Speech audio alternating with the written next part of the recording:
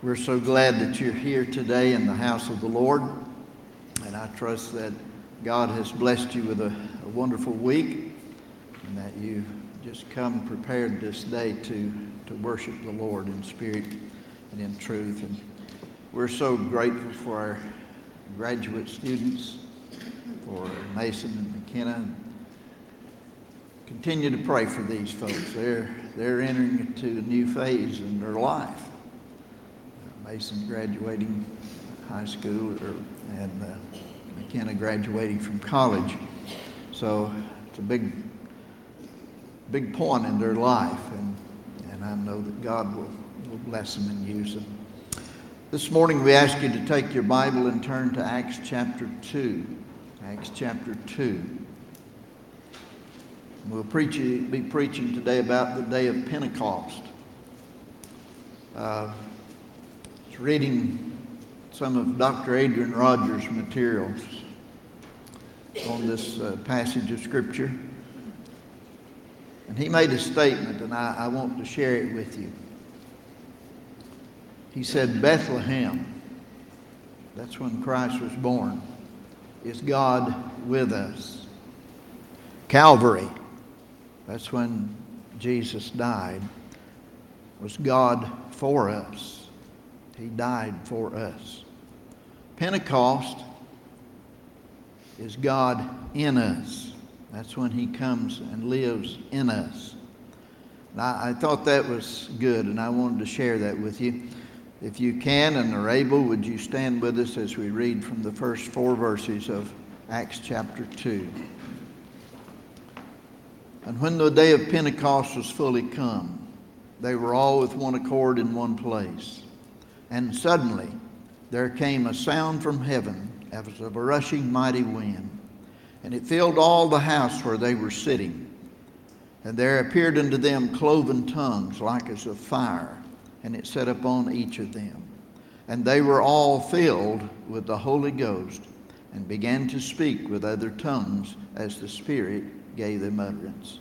Would you pray with me, please? Father, as we stand in your presence here today and in the presence of these precious people, we come to give you praise, to give you glory, give you honor and adoration that you and you alone are God. Father, we know that without you we can do nothing, but your word teaches us that we can do all things through Christ who strengthens us. Father, I pray today that you would anoint my lips, and Lord, illuminate my mind that I may preach your word in a way that will be pleasing to you. Father, I pray that you would open the hearts of the people who are listening today.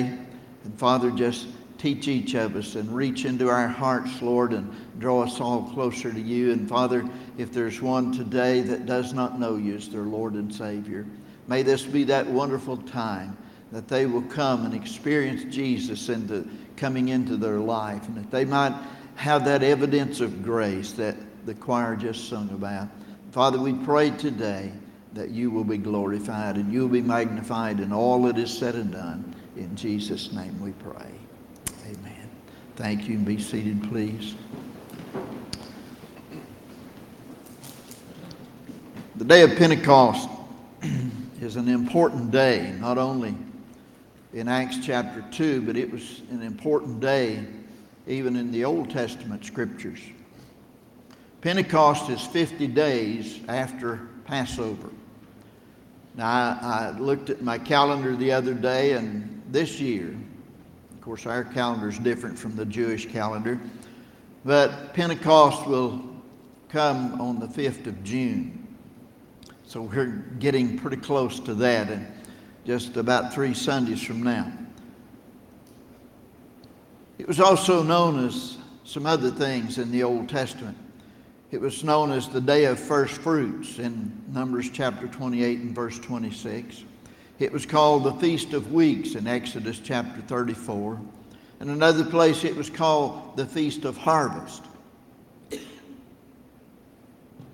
was a time when it was a day of gathering together. This is one of the 3 times that God asked all of the Jewish men to meet each year in Jerusalem.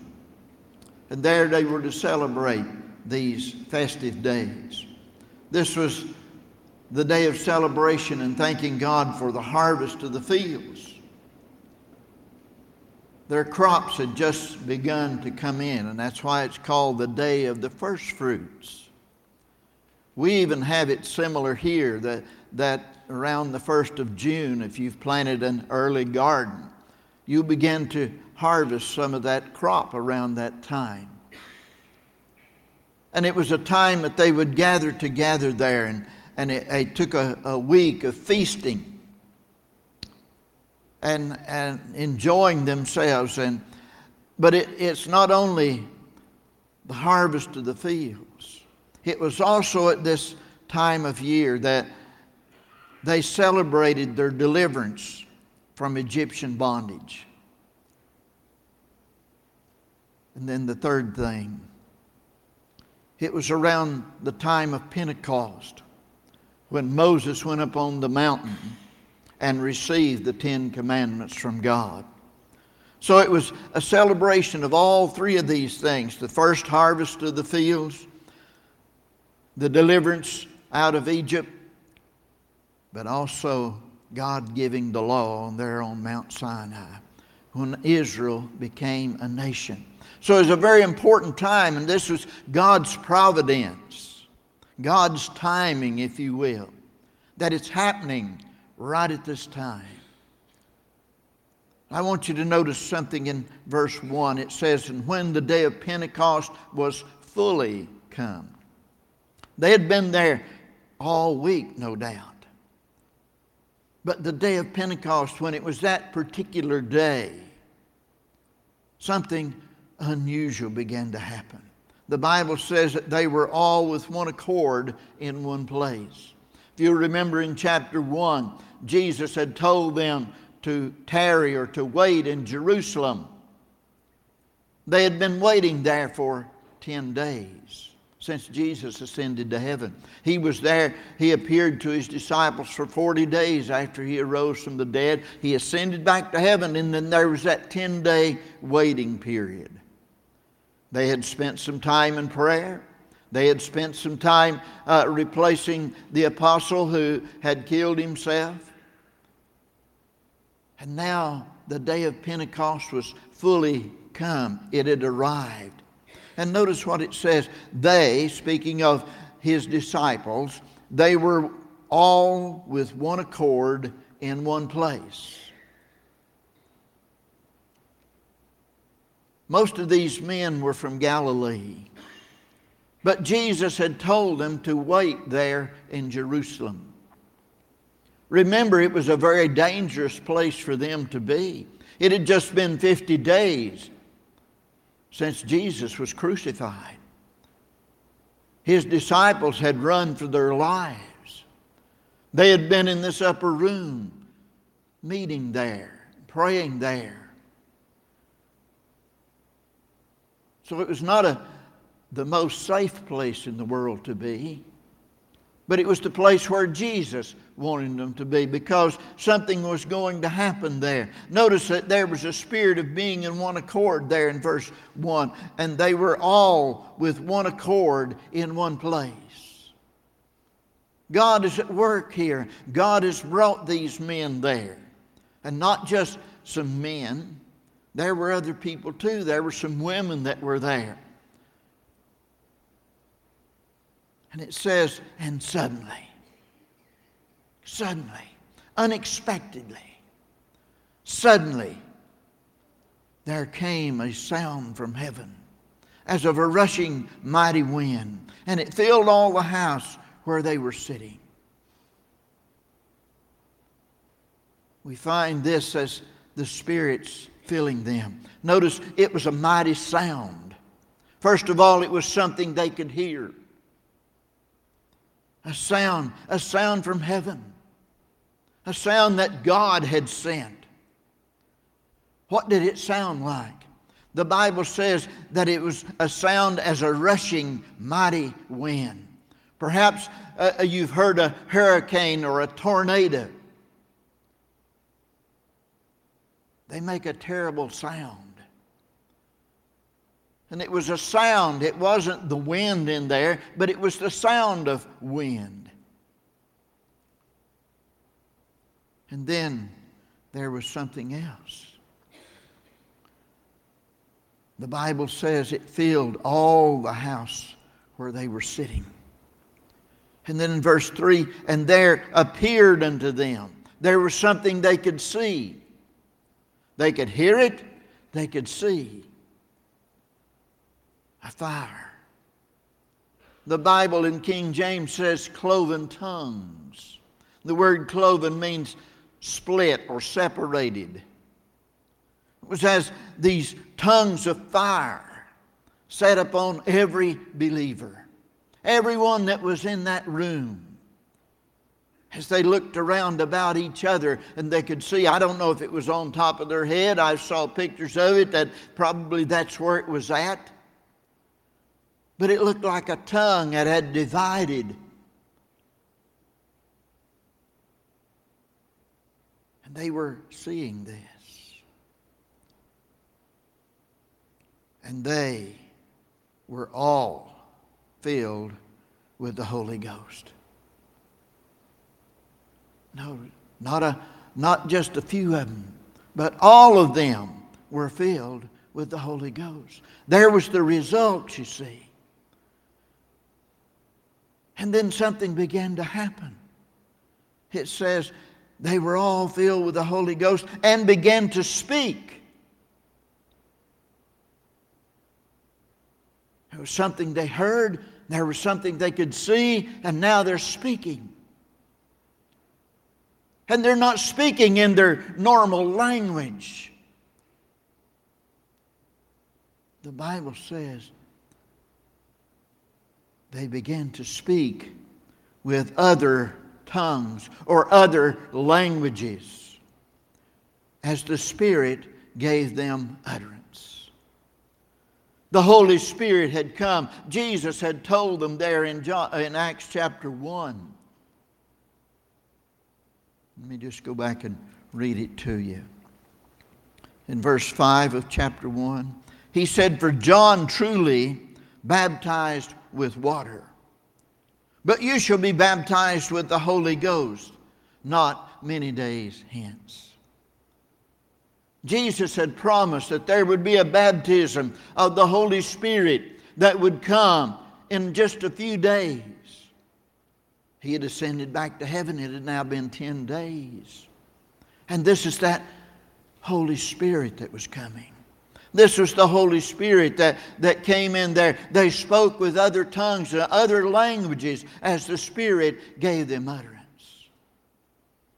I was thinking the other day about an experience that I had in a service in Ukraine several years ago.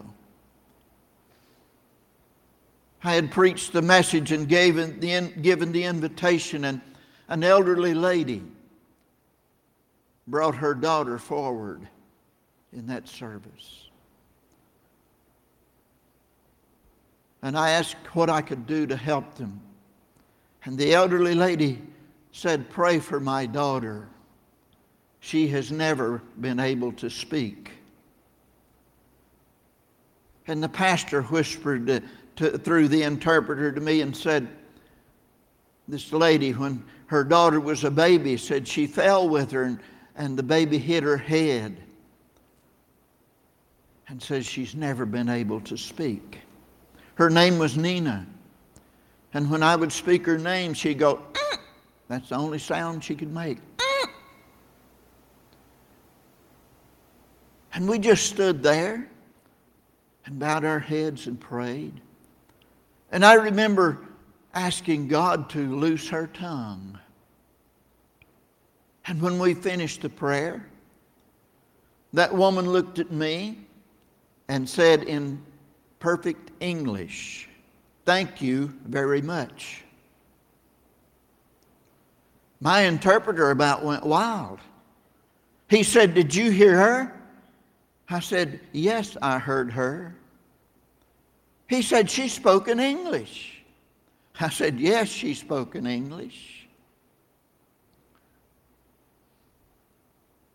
That was the Holy Spirit that did that. God not only loosed her tongue, but He let her speak in a language that I could understand.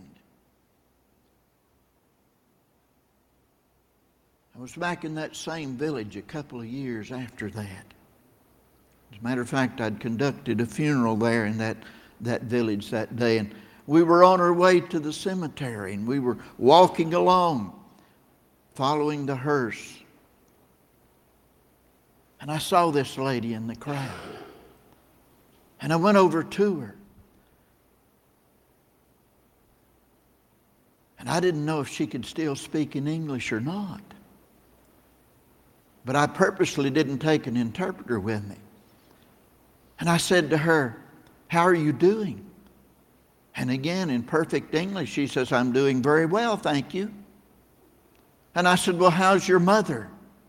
She said, "Mom died last year." Now that was God's, all I can say about it. Here, a similar thing is happening.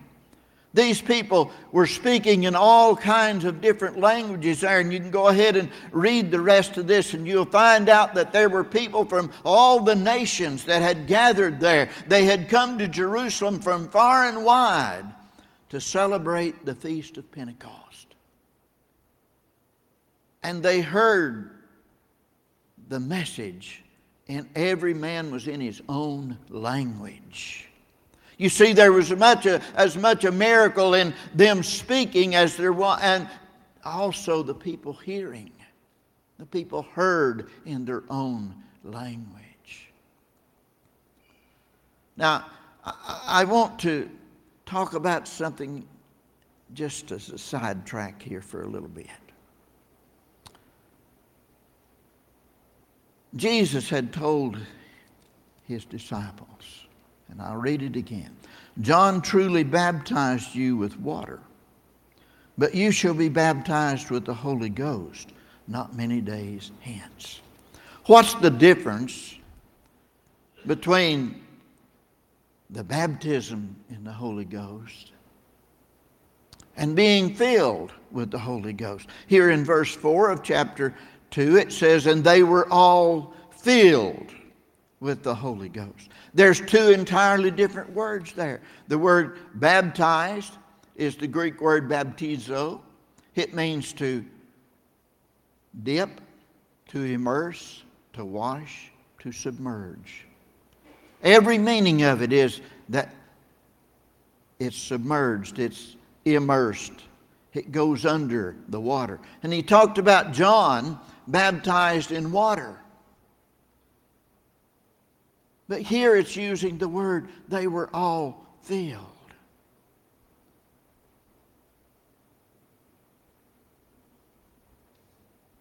And I began to wonder, what's the difference? And I began to study the Scriptures.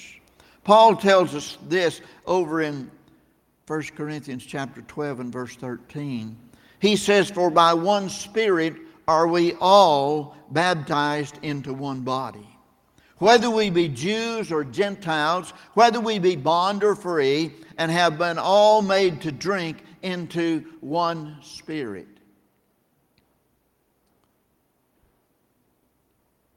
Now, get that. "For by one Spirit are we all," and he's talking about all believers, "are we all baptized into one body." The baptism in the Holy Spirit is when we trust Jesus as our Lord and our Savior, and we're placed in the body of Christ. But the filling of the Spirit is done over and over and over again in our lives. In Ephesians 5:18, the Bible says this, "Be not drunk with wine wherein is in excess, but be filled with the Spirit." It's a command for we who are believers in the Lord Jesus Christ to be filled with the Spirit. Verse 8 of chapter 1 says, "You shall receive power after that the Holy Ghost is come upon you, and you shall be witnesses unto me, both in Jerusalem and in all Judea and in Samaria and unto the uttermost part of the earth." The filling of the Holy Spirit of God is so that we will be witnesses of our Lord Jesus Christ. That we will be His spokespeople, here on this earth. You see, this is the birth of the church that we're looking at here today. The church coming into being. The church that Jesus said, upon this rock I will build my church, and the gates of hell shall not prevail against it. This is the infancy of it right here. They were all filled with the Holy Ghost. What did they do? They began to speak.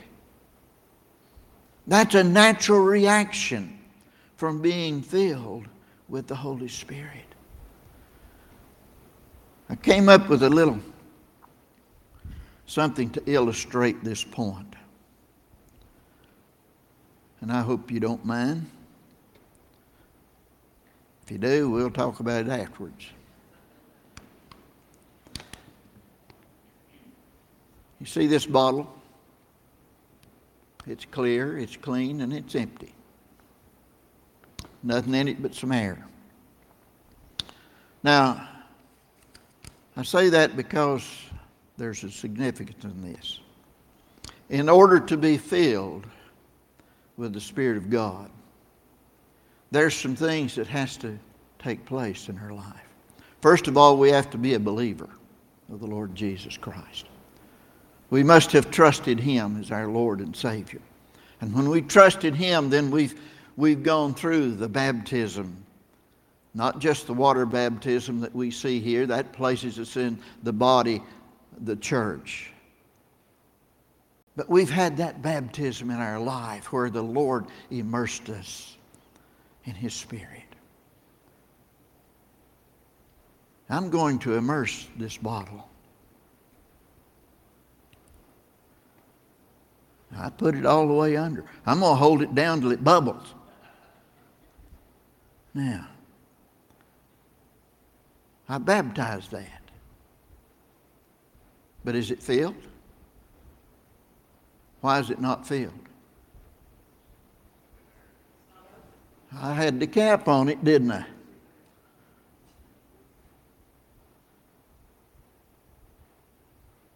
Now watch.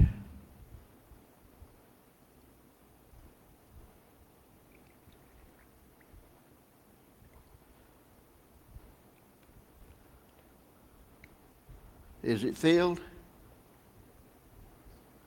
I'll move my hand out of the way. Is it filled? It's partially filled, isn't it? I had to let some air out of it before I could get the rest of it in there.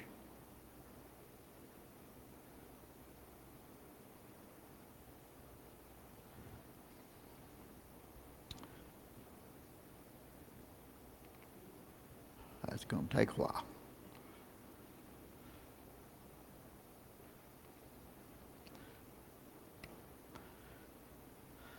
That's about as full as it was when I poured the water out of it.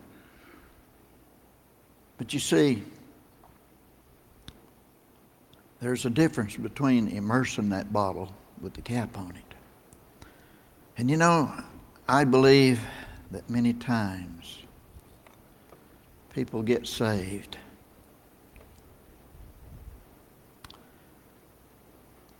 and they go through water baptism and they never experience the filling of the Holy Spirit.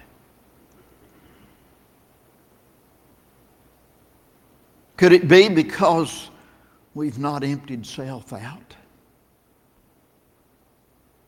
We're filled with something else? Could it be that we've kept the cap in place and not let the Holy Spirit fill our life? In order to be filled with the Spirit, we must be clean. And he's talking about spiritually clean.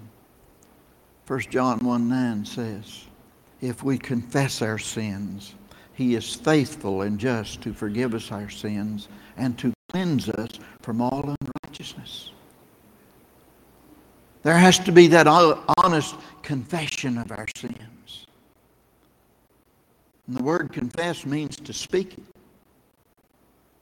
We verbalize the sin that's in our life. Many times we hide sins in our life. We cover them up, and we harbor those things in our life, and that stops us from being filled with God's Spirit. He won't fill an unclean vessel. We must be emptied out of self and of sin. We must be obedient. Acts 5:32 says, He gave the Spirit to those who obey Him. Obedience to the Lord is so important in our Christian life. It's so important that we stay in tune with the Lord and that we obey Him and we keep our lives pure and holy before Him. We often talk about we quench the Spirit. The word quench means to throw water on a fire and put the fire out. And the Holy Spirit is often symbolized as fire. It was here in this passage of Scripture. Tongues of fire set upon them. And when we say no to the Holy Spirit, when He's dealing with us or He's encouraging us to speak up for Him or something of that sort, we quench the Spirit. We throw water on it.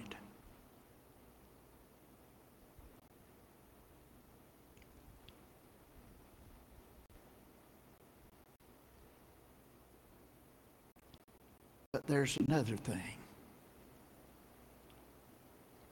We must ask to be filled.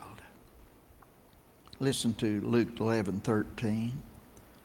Jesus said, If you then, being evil, know how to give good gifts unto your children, how much more shall your heavenly Father give the Holy Spirit to them that ask Him? We have to ask the Lord to fill us with His Spirit. These people had been in prayer for 10 days. They had been praying. They had been talking with God. They had been confessing their sins, no doubt. They had been sharing one with another, and they had been doing whatever God wanted them to do for those 10 days. They had been in obedience to the Lord. And they were all filled with the Holy Ghost. Every one of them. The Bible tells us there was 120 of them. And they were all filled with the Holy Ghost. What would happen in this church if we all got filled with the Holy Ghost and we spilled out into the streets of Etowah and began to witness for our Lord Jesus Christ? What would happen? Somebody might call us crazy. Somebody else might say we're drunk. That's what they said about these people. He'd fill this church up. That's right, Ross. But you see, this is God's plan here for how His church is to reach the world for Jesus Christ. It's not by might, it's not by power, but by my Spirit, saith the Lord. God's Spirit works in and through His people. But we must be willing vessels. We must be filled with His Spirit. We must speak the Word of God as He gives us that utterance. That little lady over in Ukraine, I've thought of her so many times. Why did God allow me to experience that? She spoke in an unknown language to her. But it wasn't unknown to God, and it wasn't unknown to me. The people that were sitting there probably said, what did she say? But I understood what she said. My interpreter understood what she said.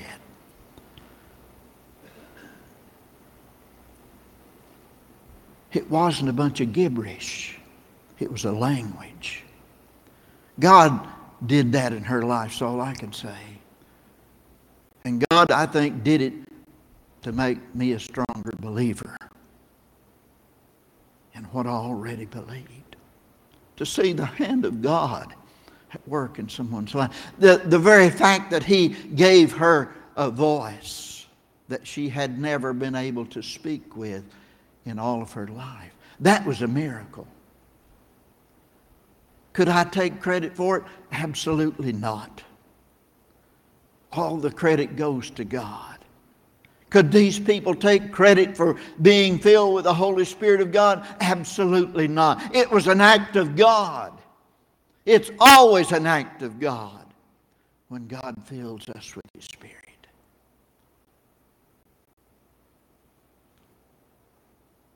Are you Spirit-filled?